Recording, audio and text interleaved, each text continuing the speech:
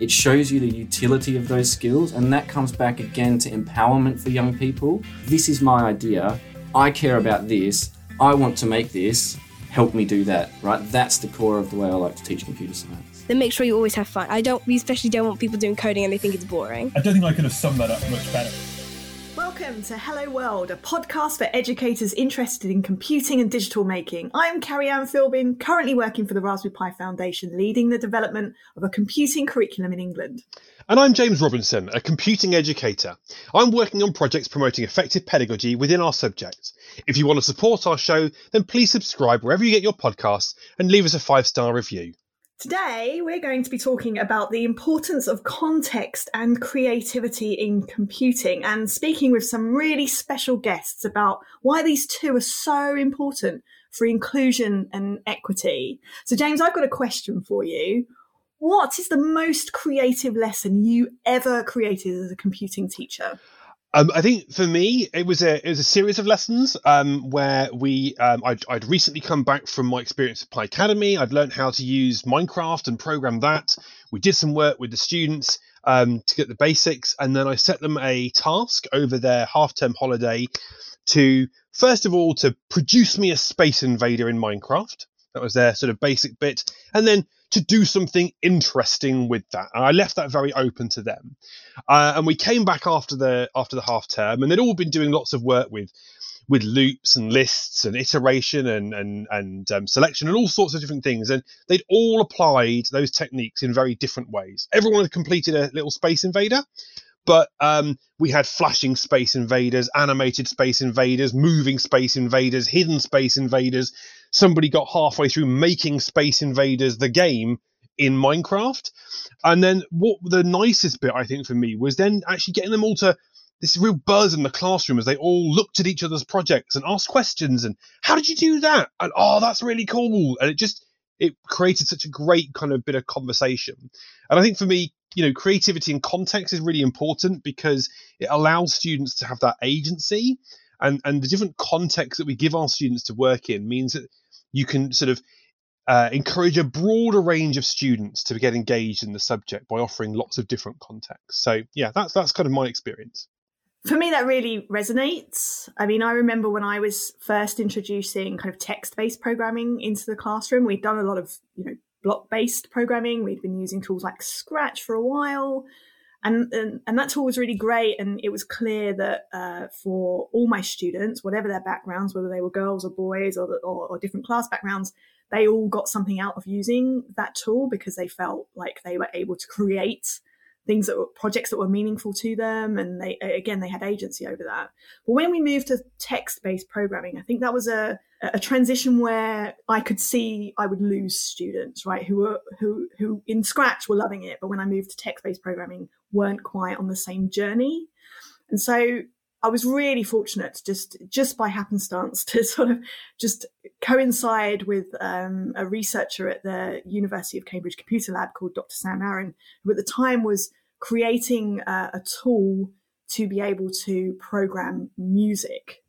And that was called Sonic Pi. So we met up on my whiteboard. I remember designing a sort of really basic IDE that students would be able to program in one side, and they'd press a play button and they would be able to hear the sounds and actually compose music, but using code. That project for me, it was just a kind of idea we both had coming from different levels of experience and backgrounds. Working with students who, again, were different abilities. I had, top-end students and students with special educational needs, all doing the same lessons and all getting something out of that lesson in terms of engagement and excitement, but also in, attainment. They were achieving, they were learning concepts around computer science, they were learning, sequence, selection, iteration. I remember introducing a lesson about variables, which was a complete disaster because, and I learned very quickly, that students only need computing concepts and programming concepts when they need them. Don't introduce a variable just for the sake of it. But, creativity and context, the context here being sort of music and having the freedom of the creativity to make something that was meaningful to them, really engaged a broad range of students. I've got just a really quick story related to that. I remember because I used Sonic Pi in my classroom. I was introduced to it through Pi Academy as well. Really love it. We once had a local radio reporter come into our classroom, and I think the experience as this individual came in and just heard the student just playing really random, varying quality is how I'm going to politically put it. Music was a real experience. The kids were making really just weird sounds, but they were so proud of what they'd made. It didn't have to be like good or high quality. It just had to be theirs, and that really motivated them. The synthesizers that you can add to just some very simple bleeps and bloops in Sonic Pi are just mind-blowing for teenagers. I'm just going to say that. So the varying degree of quality is definitely there, but the fun is also a big factor. I mean, that's very creative for, a couple of teachers, you and I, James. But thankfully, we're joined by some students to get their perspective. So I'd like to welcome Dahlia and Ethan, better known as Coding Siblings on YouTube. What's the most creative computing project that you've been involved with?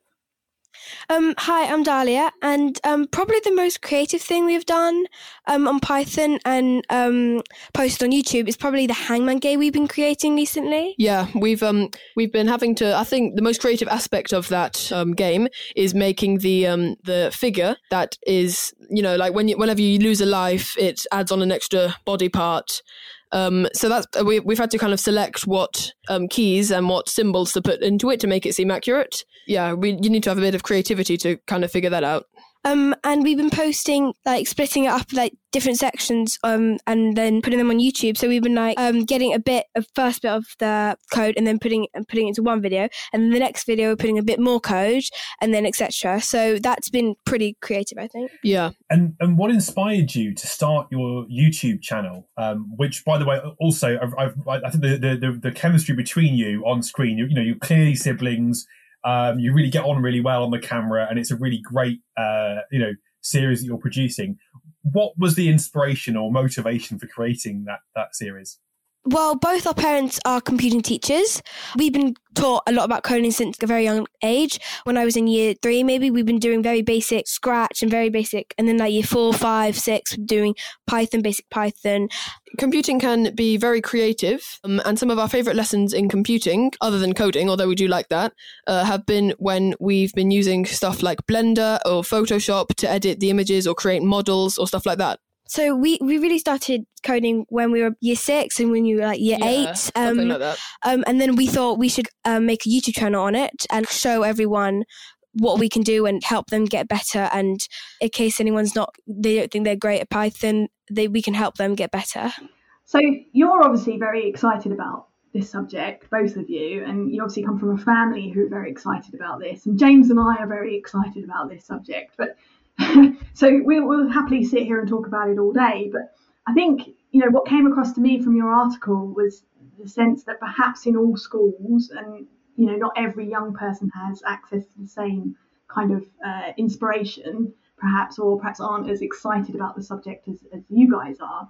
So I wondered if, as this is a podcast for teachers, if you had any kind of ideas or tips for teachers on how they could make computing, the subject, digital making and computer science perhaps more interesting for people your age. My number one tip would be to apply the examples they show to the real world and the real world situations. So an example of that would be things like COVID data. So if you're teaching spreadsheets or graphs, you could kind of link that to the COVID-19 and the data of what's been going on. Me and Dahlia think that children connect with the real world much better than just a made-up example. Especially learning code can be quite difficult. So when you get better at it, it's much easier. But our top tip is probably to just make sure you have fun while doing coding, because some people who do try coding, it's not really for them. And even if they do try it, and it's sometimes it's not really for them, then make sure you always have fun. We especially don't want people doing coding and they think it's boring. I don't think I could have summed that up much better. I think that's a really good, I think the point about making it real, that's really, really important. And I think also, from our conversation, it's clear that we all enjoy computing and coding and programming. And I think that should be the feeling that engaging in this subject gives you. You should find it fun. You should find it enjoyable because it is super creative. So what's the next project for Coding Siblings? What's the next thing you're going to do on your channel? Okay, so we've just completed recording the videos for our Hangman series, so we're going to be uploading those to YouTube soon. And that's on the Replit code, and you can we've got a link to that in our descriptions for the videos, so you can go and check that out if you want to play it. And also on Twitter as well. Yeah, and on Twitter. What we've been recording recently, or like in the last few days, working through the NCCE units of work. So we've been looking at the resources for those and kind of making videos about them, because we know that some teachers would want to use them, and we thought that we could help out with them so that the teachers can use our videos in correspondence with the resources. Yeah, we've just been like working through a worksheet from the NCCE, and we're just going back to like the basics like print, hello, and like users and variables and stuff. Yeah. So that's the perspective from students. Our next guest is a teacher, surfer, hacker, self-professed ambassador of geekdom, and is currently working for the Raspberry Pi Foundation, creating learning experiences for young makers. Mark Layer, or Mr. C to the cool kids, of which I include myself. How important is creativity for you in your experience of computing? Creativity is vital. It's 100% vital, I think. If you're learning to do this, it's all about engagement, empowerment, and agency for me, and creativity supplies all of those things. If you're allowing a young person to come up with their own ideas and then supporting them to make those ideas real, the engagement is always there, 100%. The agency has been there from the beginning. You've asked them to do it. And the empowerment is there for you to provide. That's the bit that you give them. That's the fuel that drives them to making amazing things. That's cool. And I think often, teachers might hear the word sort of creative and sort of conflate that a little bit with kind of like a fad or a trend, and I don't think that's the same thing. What tips or advice would you maybe give to teachers who are looking to be more creative in their computing lessons but aren't really sure where to start or how to bring that in? So there's a lot of different ways that you can allow creativity in your students, and a lot of the heavy lifting can be done by the right tools as well. So like if you're asking young people to do making in 3D environments, then having a tool that can provide a lot of support and is very intuitive works quite well. So I like to use Tinkercad for those sorts of things. But beyond that, I mean, there's lots of structural support that you can get from projects. And if you run through the project first yourself and understand what the outcome is, then you can provide a more open outcome for your students based on the understanding that you have already. And we've tried to bake that into a lot of the resources that we've done for things like the Scouts. So if you're looking for something interesting that might be a bit different, try the Raspberry Pi Scouts resources, because the structure for those was provided for Scout leaders who were working in really different contexts. So in a Scout hut, you might not have Wi-Fi. You might not have the right devices. You might be working on mobile. And those resources have all of that structure and that support for educators baked right in. So have a look around the Raspberry Pi resources, because we've got a bunch of different stuff.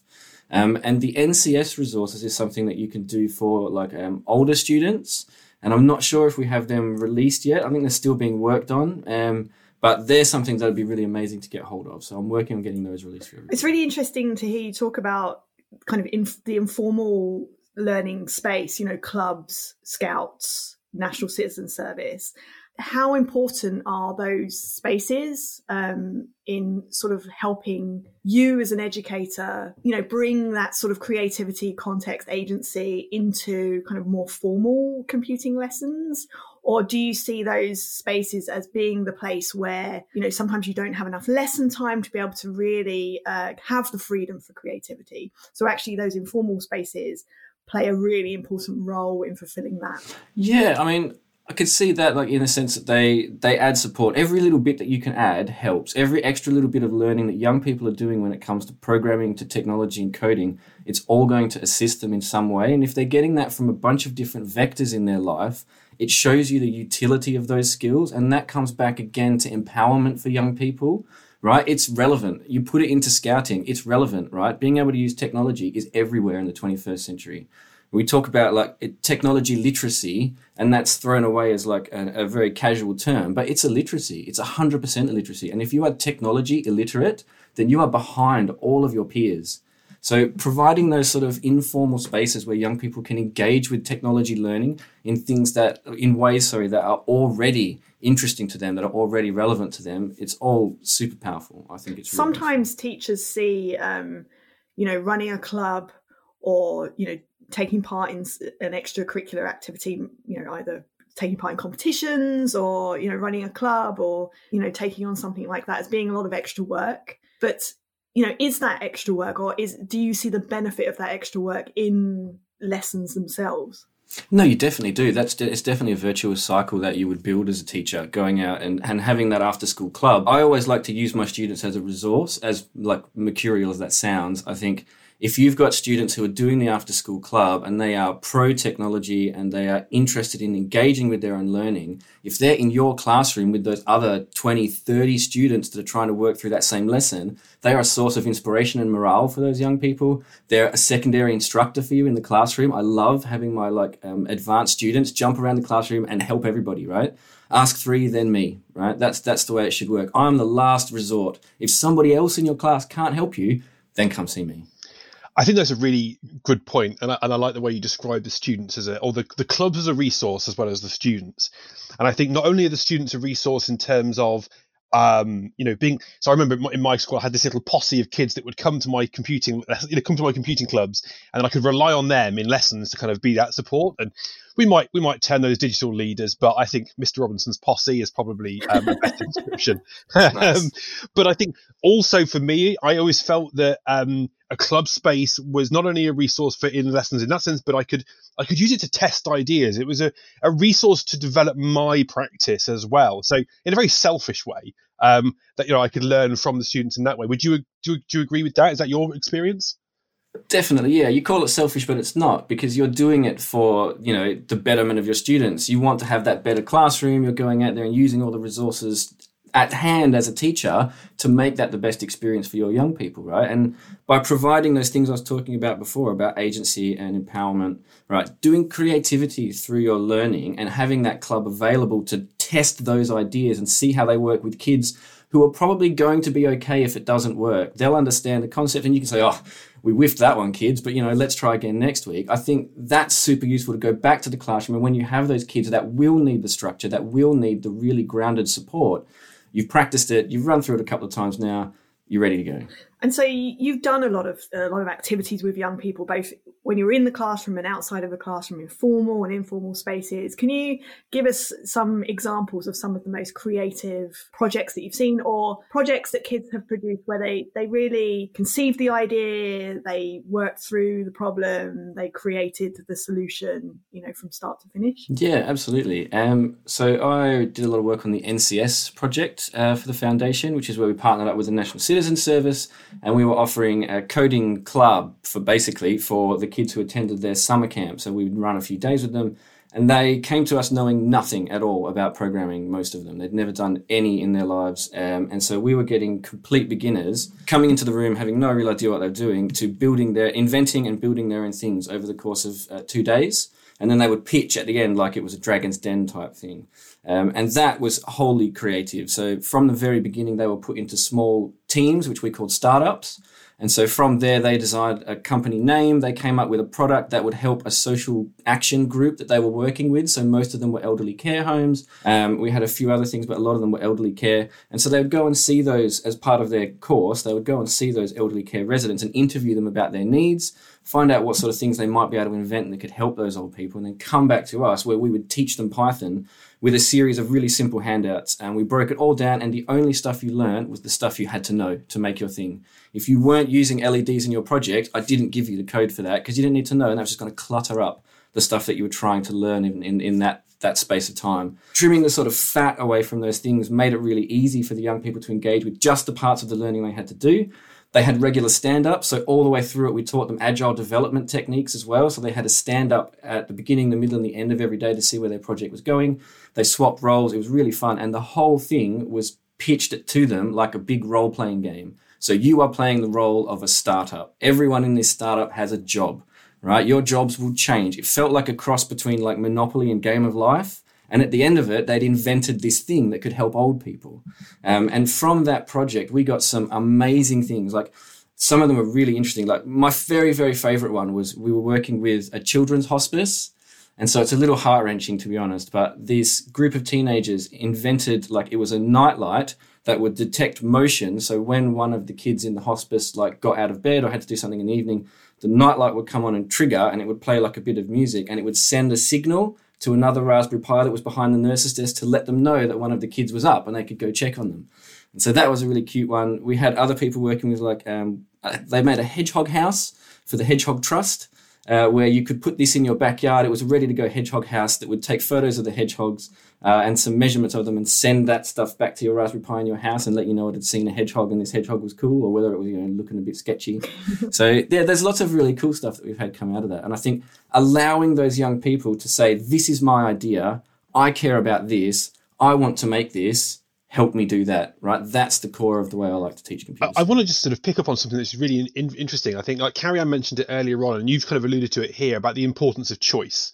That clearly is what's driving the projects. And you talk about students choosing a project, and then your role is to kind of trim away the fat of what they don't need to know in order to achieve that, right? And I think, Carrie-Anne talked about choice earlier on when she was talking about Sonic Pi. And I think when we think about choice in the classroom, it doesn't have to be grand big projects. It could just be, I'm modeling a program, I'm putting in this number, but you shouldn't choose that number, you should choose your own note, whatever you're going to play. And I think you can put that choice onto students in very small minor ways. I think that's something that everyone in their classroom can do tomorrow, next week. Just force your students to make some choices and don't copy your code if you're modeling, but also removing choice, right? Yeah, because as Mark has said, removing the choice to just litter your project with making it pretty or flashy lights, actually that's a distractor, and so let's remove that choice and provide suitable choices. Absolutely, yeah. And that's a big part of it too, like you say, removing the things that will just paralyze them. There's so much available to these young people, and a big part of the project we had on NCS was, okay, you've got a million ideas, you need to whittle them back to one, and then take that idea and whittle it back to something practically achievable, right? So we had all these young people saying, I'm going to build a robot that will be sort of like an emotional interaction robot that can get your lunch. In 2 days, there is no chance of you building that. And that was something that we had to say a lot. And sometimes you have to be harsh about ideas. So not rude. There's a big difference between disrespectful and harsh, but sometimes you have to tell young people that is not achievable. We need to think about something you can achieve. And so saying to them that you can make anything is great, but it's also not 100% true. I think that time thing is a really big, I remember having many a conversation like this when we did teacher training through Pi Academy. That's a great idea, but in the time you've got, you might get this little bit done, right? So is that what you want to achieve? And I think it's just helping them realize what is achievable within a certain amount of time and make their ideas more not more practical, but more realistic. Yeah, definitely. And like that, the realism of it is important to get, but like you were talking about earlier, I think that's very important to stress too, is that in any project they're working on, there is a range of choices they can make. And often they might just be aesthetic choices, but for young people, that's still choice, that's still agency. I don't want the cat sprite in my Scratch project, I want to turn it into a hamburger. Fantastic. Why is it a hamburger? Tell me more about that. Fail upward, right? Change your mind. Fantastic. Change things. Maybe it goes wrong and you don't like it, or you have to explain to me why you made that choice. There's always ways you can expand the thinking of that young person just by giving them the smallest choice to change their sprite. We also asked our audience of listeners, how important is context and creativity in their lessons, and what more could educators do to bring that into the classroom? And Catherine Elliott said, very. Context provides meaning and relevance to activities and helps students make sense of abstract concepts. Creativity helps with engagement and inclusivity. That's a really good point made by Catherine there. And I really like this comment by Katie van der Peer Brown, who's a secondary teacher here in Cambridgeshire. And I think her point, she says, as long as creativity does not get confused with faddy, solid teaching that impacts on progress is the most important factor. And I think that's really true. And I think we've kind of covered that in our conversation, that creativity is really important, but it's about guiding the students and structuring that creativity. It's not about whizzy, fancy technology. It's about choice and agency. If you have a question for us or a comment about our discussion today, then you can email us at contact@helloworld.cc or at helloworld_edu on Twitter. So, James, what did we learn today?